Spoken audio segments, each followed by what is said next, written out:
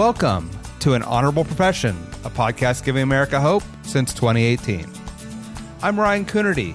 Along with Debbie Cox Bultan of the New Deal, I'm lucky enough to be your co-host.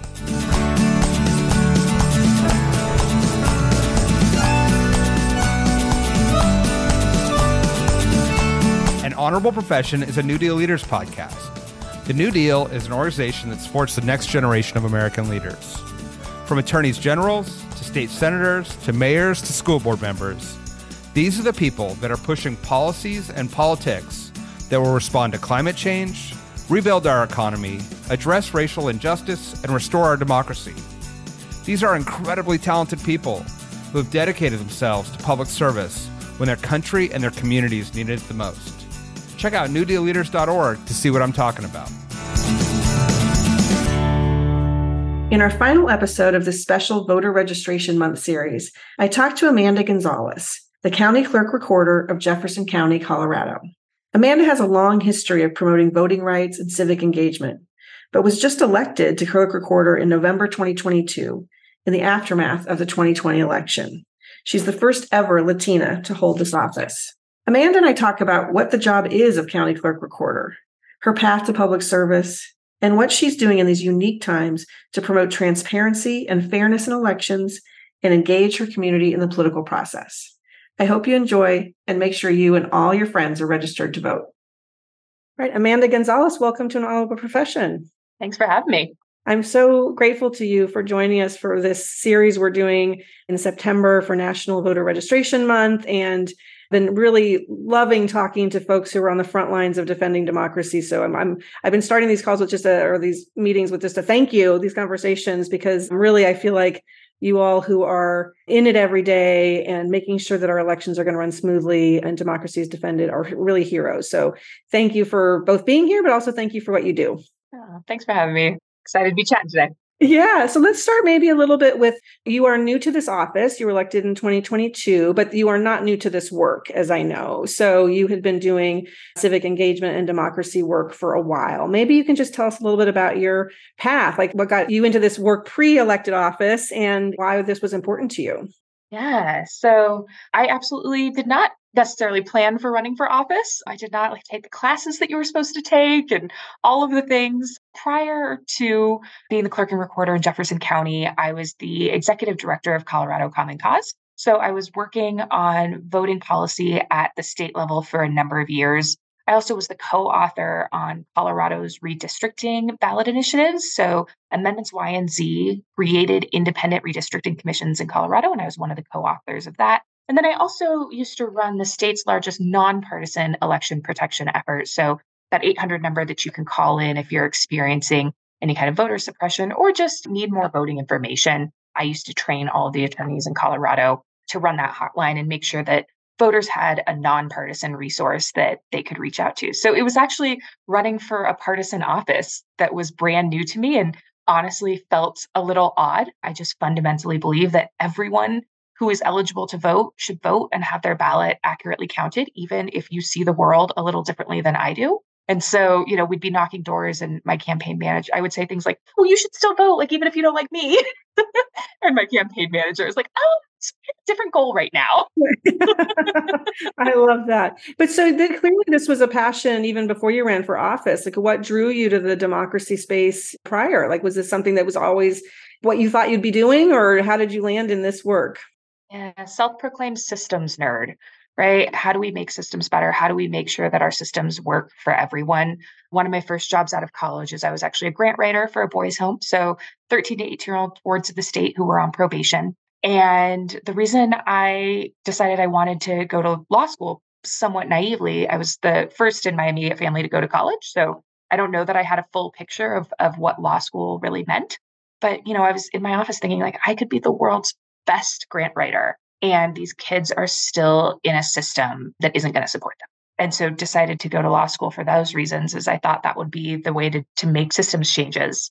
And I think I was attracted to the democracy space because I'm attracted to equity, because I'm attracted to fairness. And I think that we really need good systems if we want everything else to work, right? Whether you care about climate change or making sure that your kid has access to quality education or making sure that your son or daughter go to a movie without the threat of gun violence, or if you just want accessible sidewalks in your neighborhood so you can take your afternoon walk and try and preserve your mental health, right? All of those policy decisions are reliant on a fair system. Like voting rights are the foundation of all other rights. And so I think that's how I found myself in this work. Yeah. Yeah. No, I love it. I'm a big fan of systems nerds. I'm a systems nerd. We're underrated. I love systems nerds. So Amanda, you said that you were kind of surprised that you ended up running for office. This was the first time you'd done something like this, particularly thinking about you running in 2022 after January 6th, and there's so much more heightened attention on elections. What was that experience like? Was it something, did it surprise you? How was that? Yeah. On one hand, it's this position that no one knows what it does, right? I'm telling my friends I'm considering running for clerk and recorder. They're like, aren't you an attorney? Like, why would you run for like a clerk in a court? And then on the other hand, you have all of this national attention around elections and election administrators. I was working in and around election policy for the last several years, and of course, running that nonpartisan voter hotline in 2020. And every election administrator that I know got a death threat, like of varying levels of severity. But at the time when I announced that I was running for office, I was actually living by myself and had reached out to a couple friends and said, hey, if I win and if things get rowdy in 2024, could I stay with you for a month? And considering, you're running for local office, I'm running because I want to protect the right to vote. I'm running because I want to make sure that every eligible voter casts their vote, right? And I'm coming at it from this almost awkwardly nonpartisan space, right? That I really mean it when I say I want everyone who's eligible to vote. And you're looking at, am I going to get a death threat? Like, is this safe? Are there safety concerns that I should have when running for office? So I think that was one of the surprising parts, or at least one of the parts that if I was talking about having run for this position 10 years ago, I don't think we'd be having the same conversation, that it's just kind of a different world that we're living in. Absolutely. The flip side of that is because the local Democratic Party didn't know me very well. I've actually always been registered as a Democrat, and I've lived in this county for about 11 years now, but I was so involved on the nonpartisan side. I was not somebody that was going to like Democratic meetings. I wasn't necessarily the institutional pick. I am also the first person of color in this role. So obviously the first Latina in this role, as far as we know, the first out bi person in this role. And so I'm a little bit different from some of the folks who typically hold county office. And so I actually collected signatures initially to get on the ballot I was going to petition on instead of going through the caucus process. I also did the caucus process and that worked out. But it meant that I was spending about 18 hours every weekend and then every ounce of time I could get after work every day, standing in the grocery store parking lot, talking to strangers and asking them to sign a petition to get me on the ballot. Amazing. And that's new for you, right? That was probably a really interesting experience, right? I'm an introvert. I was dreading it. We collected 1,700 signatures. We needed 1,000 ballot signatures to get on the ballot here.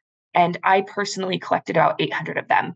And so I was talking to a lot of folks, and the minute, even if they weren't the same political party as me, the minute that I talked about, like, we need to protect our elections, we need to make sure this is fair, we need everybody to have a voice in the policies that impact their lives. That's how we make good decisions, right? Is when we don't just have this homogenous group of people making decisions for everyone. When I was talking about that, it didn't matter your political party. It didn't matter if you'd ever heard of what a clerk was or what they did. The vast majority of people were like, yeah, I agree. It should just be fair. Everyone's voice should be heard. And that just felt so good, right? That yes, there is this vocal minority of people who are out to dismantle our democracy, and we have to make sure that they don't win. But the vast majority of people believe in our system and want to see it succeed. So that felt really great. I don't know the answer to this question. Did you run against an election denier? I was against somebody that after the 2020 election, she had tweeted that we needed to redo the election. And she was somebody that was pretty vocal in her support of former President Trump. So yeah, we were folks who saw the world pretty differently. Yeah, yeah. And I ask that just because of your point. I think that, and this is not a partisan statement, I think that there are so many people who just want to see elections run fairly. And those are the people we need in offices like yours and offices like secretaries of state. It's just so disheartening and concerning to see people who are taking those positions and trying to make them partisan, make them see their role as actually being the place that you can determine the outcome of election, not administer the election, right? And so that's just must have been a really interesting experience for you, to say the least.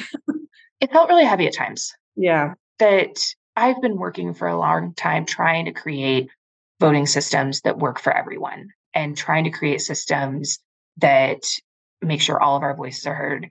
And there were definitely nights that I needed to stay off Twitter because I was scrolling late at night and I was reading some pretty horrible things that my opponent had tweeted in the past. And I was like, oh my gosh, like I want to win this election because I have good ideas, and I want to win this election because I want to protect the right to vote, and I want to make sure that everybody has access to their ballot, and I want to see if we need to be translating or are we putting vote centers in the right spots. I want to do all of those things that are good for my community.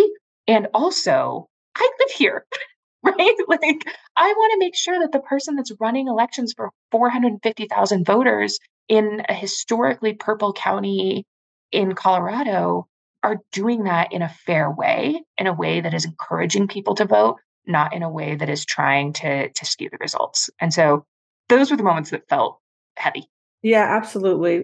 I love what you're saying about some of your priorities and your focus in terms of that accountability and the transparency and the ability to make sure that people have access to voting. There's something I know you've been working on that I want to make sure I get a chance to ask about, because we often think about elections and think only about voting, but the district lines actually also matter a lot. And I know you were talking earlier about your role in authoring some of that legislation for the independent redistricting commissions. And then you actually were drawing the lines as now your county recorder, right? So I'm so curious to know how that process went, where you are in the process, and how you're feeling about that.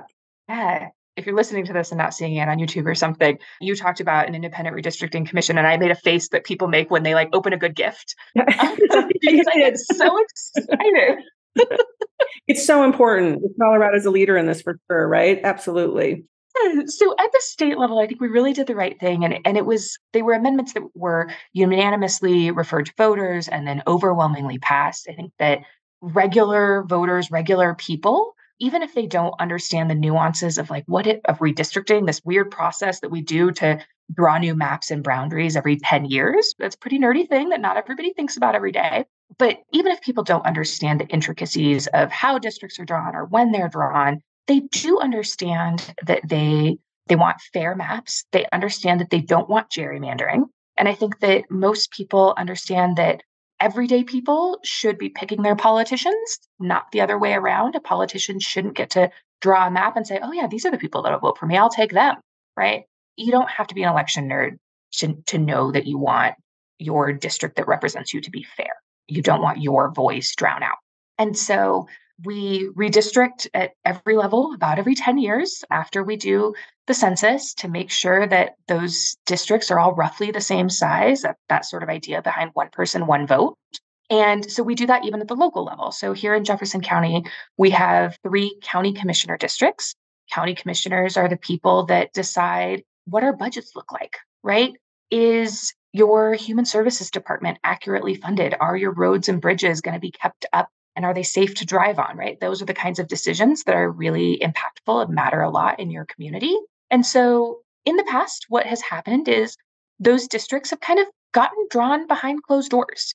I don't fault anybody, if you're trying to get your kid to school on time, I don't fault you for not paying attention to when county commissioner redistricting is happening. But what we did that I'm really proud of is we worked with the folks at MGGG Labs, which is part of Tufts University. They had created this user interface, this website, this program that works kind of like paint. You click on a paintbrush, you can paint your own districts. It is really easy to understand and follow. We actually had a 7-year-old who drew some of the districts as an example.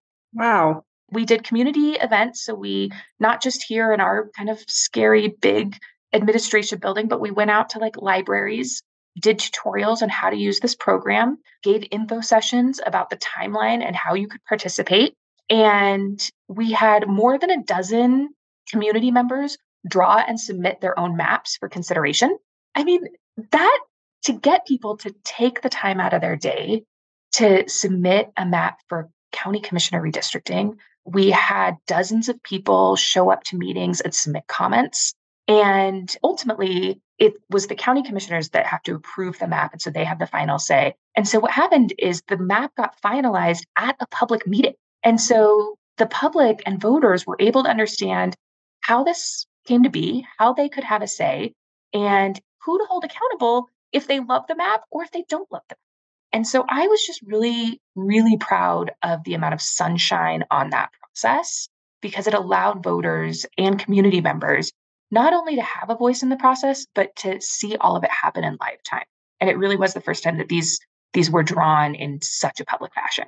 That's amazing. That's so, I mean, I know that that's a trend across the country to try to go to these independent redistricting commissions or to just have them be more of a transparent process. But it's so important to your point about, I mean, the rules and the systems, right? If you're not working and voting in competitive districts that represent the interests of the people, that's kind of game over from the start, right? So that I think it's an underappreciated part of the process sometimes about how important it is for democracy to work to have those fair districts that people are running in. So thank you for your work on that. That's super exciting and look forward to hearing more about that. I want to take a quick break from this conversation to remind you that we're celebrating the release of our 200th episode and 5 years of an honorable profession on September 21st. In that special episode, Ryan and I will be talking to a guest that I'm super excited about, a person who I'm sure will have lots of insights about the upcoming 2024 elections and how we best message the Democratic accomplishments from the Biden-Harris administration's first term. To get ready for that milestone episode, we're looking back at some of the best moments in an honorable profession history. Here's a clip from my inspiring conversation with Florida House Minority Leader and NewDEAL leader, Fentrice Driskell. Enjoy, and be sure to check out our 200th episode next week for a great conversation. So I grew up in Florida, like I told you, Florida native, and I participated in a program known as Florida Girl State. And people might know Girl State and Boy State. I think there's a movie on Netflix, Boy State. But I was in Girl State, and it teaches you about Florida government at every level. And I was absolutely hooked. And I decided to run for governor of Girl State and won. And I got to meet the governor at the time, Lawton Childs. He's the last Democratic governor that we had in the state. And he inspired me, but also understanding the function that a governor plays and the function that a state legislature plays. I learned that as a high school student, 17 years old. And I thought, you know what, someday this is what I want to do. Went on to college and law school and started a career and kind of got away from that dream, if I'm honest. But after the 2016 election, I felt like I had something to offer and I wanted to be involved. I am a consensus builder. I wanted to offer those skills up to my community because I felt like we were at a point where we couldn't even talk to each other anymore. Neighbors can't even be friends anymore, depending on the political yard sign that they have displayed at their home. And that's not who we are as Americans fundamentally, I don't believe. I don't think that's who we are as Floridians. And so I always want to try to be a part of the conversation that brings us back from the brink and just sees each other, sees the humanity in each other. Yes, we may have differences in our policy opinions, and that's okay. But this is our democracy, and we need to do what we can to defend it. And I always want to be a part of that. And I believe part of it is making sure that we're maintaining separation of powers. We're having respect for the Constitution, but also having respect for each other. I also wanted to ask you a little bit about, you mentioned earlier, really some of those amazing firsts for you. First, Latina in this office. You're obviously a young woman. That's kind. Yeah, I'm going to say that. I get older, everybody's younger. But anyway, and then you worked so much in civic engagement in the past. Do you have a role, and what are your thoughts about trying to engage some of those populations, younger people, other people of color, things like that, in terms of getting more people into the process? How do you think about your role as clerk recorder in that way? Yeah. So we are doing a lot of work right now to make sure that voting and the office more generally, right? Whether you're coming in for a marriage license or because you need to register your car, you should feel welcome in government. And I think so much of people not participating is maybe you show up once and you're like, oh, they didn't want me there, right? Or this isn't for me. Even something as unintentional as just a process feeling really confusing if you don't have background in it. It feels unwelcoming. So we are taking some very concrete steps to make sure that we're doing better. right? I'm only one person. I've goofed some stuff in the past, right? I've had my own blind spots and needed other people around me to say, hey, did you think that through? And so I'm trying to do that. I'm trying to bring more people in. A couple ways that we're doing that. First is we just started a new advisory committee. It's never existed in this capacity before. And so we're going to have about 25 members, all different walks of life. I think we have every political party represented. I believe our youngest member is 15. Our oldest member is in their 70s. The idea being that we're able to push some information out so that communities get accurate information from trusted sources. We're able to get feedback back so that hopefully we get feedback before we goof something up, and that we're better understanding the needs of the community. There's all sorts of isms that I think sometimes we have biases or we're unintentionally just not seeing. And so hopefully we'll see more of those and do a better job about being welcoming and inclusive and making everybody feel like they belong. The other thing that we're doing is we are hiring a community engagement coordinator. So it's first of its kind. This office has never had this position. The idea is that we have somebody who's bilingual that is out in the community full time. I want to be out talking to constituents as much as I possibly can. And I have 3 elections to run next year. And so making sure that we have somebody that can be out there, that can give accurate information, that can get feedback, that can understand where we need to make changes or improvements. So I'm excited about those 2 things. It's funny. Again, if you won't be able to see if you're just listening to this, but I'm wearing kind of a larger silver earring. I'm often in larger earrings and like a bold lip. They're very pretty. And when I was running for office, the pandemic was, I think, having a more acute impact on us than it is right now. I think it's still raging on, but many things were over Zoom at the time. And I had someone call me after a meeting and say, can I give you a bit of advice? And it's a nervous statement. And this person said, you need to wear smaller earrings. And I thought, I'm clearly still thinking about that remark and sort of what impact it had on me, right? Because it meant I had to devote brain space to think, do I look the part? Are my earrings having an impact? Should I wear them again? Is it something that sort of illustrates an identity that I'm proud of and who I am? And, I want to illustrate to other people, like, yeah, if you're a little bit younger or a little bit browner or a little bit queer or just like a big earring, you too can run for office, right? And if you're doing it because you want to make sure that everybody's voice is heard in our democracy, that's even better. But I think about it, right? And I think about it in spaces where I'm the only, right? I think about it in spaces where maybe folks who look like me haven't traditionally been. And those are the kinds of things that make you feel welcome or not welcome, right? And so we're also thinking about training for staff members and having regular conversations with the director team. I've got a staff of about 115 people about are our goals and our key performance indicators looking at the things that are meaningful, and do they have an equity and inclusion lens on them? Because it really needs to be throughout every part of the clerk and recorder's office, but also every part of government, to make sure that we aren't doing those subtle or unintentional or maybe well-meaning comments about earrings, I don't really know, to make sure that we are communicating to people, like, not only do they belong here, not are they welcome, but we need their participation. Yeah, I love that so much. I love that for all kinds of reasons. I want to unpack a couple of things you said and just highlight them because I think they're so important. I mean, I love the connection you made between democracy and government working, right? I mean, basically people feeling like their interaction, as you started that answer, people feeling their interaction with government was a positive, that they feel like they belonged there, that they were getting the kind of responsiveness and the service that they deserved. And that being also, I think, tied to participation in whether you're going to vote, right? Or whether you're going to see this yourself in any of this. So I think that's super, super important.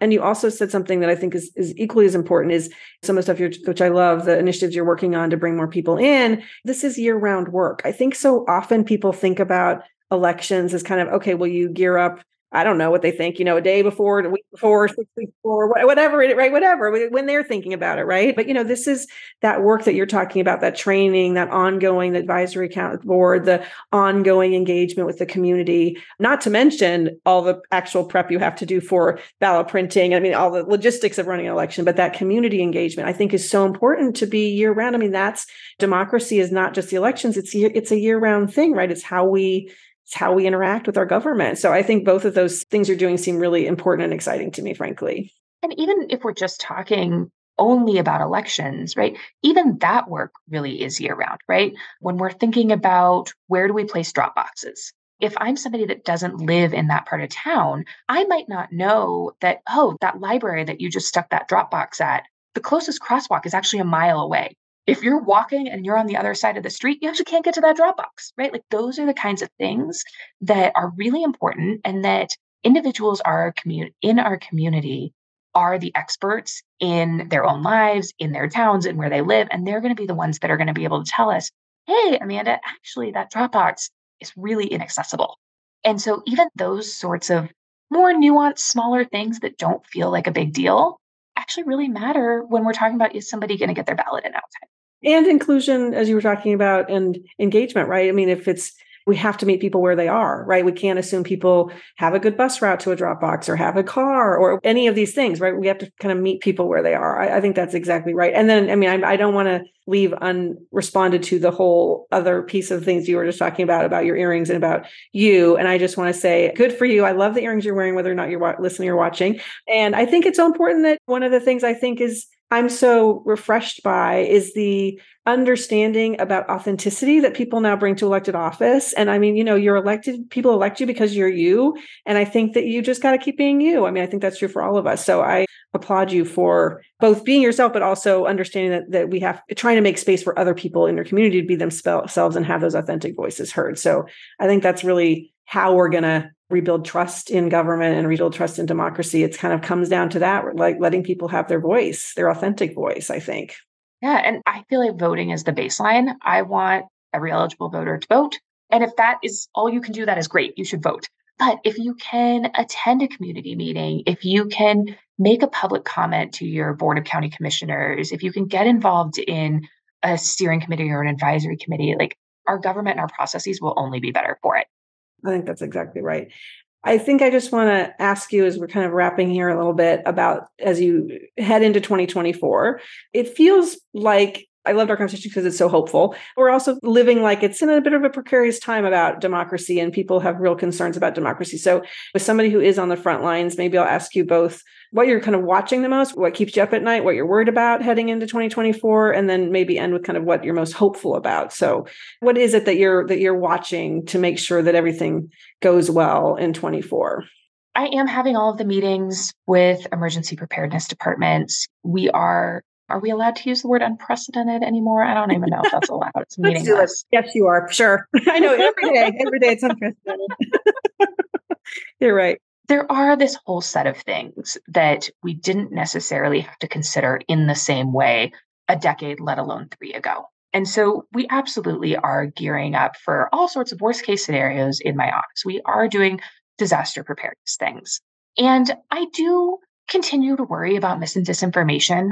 If you don't know who to trust and you're just believing what you see on the internet, I get it. And that's really scary for democracy. And I do continue to worry about the bad actors that are putting out mis and disinformation just to make sure that our democracy doesn't threaten. That is something that we continue to worry about and that we're trying to be proactive about. I will say that I am probably more optimistic than almost anyone on my staff, which maybe that's the way it should be. I've been organizing for so long. I've been working in the democracy space for so long, and it doesn't always go well, right? We have horrible things in our history. We have horrible track records of excluding particularly Black and brown people. Like that history is real. And I also just know in my bones and from working with people on all different issues that the ultimate power of our democracy is in the people, right? And I think that the vast majority of people are in the right space. 2020 was scary. And after the election got scarier, right? I remember watching January 6th happen and texting my girlfriends on the girlfriends text thread saying, like, are we all supposed to keep working? Like, what is the protocol here? And being pretty terrified that that was even a possibility of something that I would be watching on my screen. And I've also seen the way that people came together afterwards, right? That they don't want to put up with that. They do care about our democracy, and we are all fighting for it. And that 2022 was not chaos, right? I think that all of the election administration departments had kind of prepared for, okay, like, what does this look like? And it wasn't great in some places, but the vast majority of places, democracy functioned, right? And it functioned well in 2022. So I am optimistic that will continue to happen and that we will be on the right trajectory for 2024, that people will get involved, but in the ways that they're supposed to get involved in democracy, right? We all want free and fair elections. And that means that every ballot gets cast without obstruction or confusion or intimidation. The vast majority of people really, really do want fairness, even if they disagree with their neighbor. That's okay. But the way that we work that out is civilly, right? Through discourse and through casting our own ballots. Yeah. I love that you feel that way because you're close to the ground on it and you're seeing it every day. So that is on you and your compatriots around the country who are running these elections. I think that I'm going to have a lot of hope too. But I can't thank you enough, Amanda, for being with us on this again, what's been this special series we did on voting in elections this month. And so thank you for all the work that you're doing every day. And it's just great to talk to you. Thank you so much. And don't forget to update your voter registration if you've moved in the last year or so. Love it. PSA. All right. Thank you, Amanda. Thanks. An Honorable Profession is a New Deal Leaders podcast. Thanks to the team at NewDEAL for producing this episode. We encourage you to bring honor to public service, and because we keep things honorable, no tax dollars are used in the making of this podcast.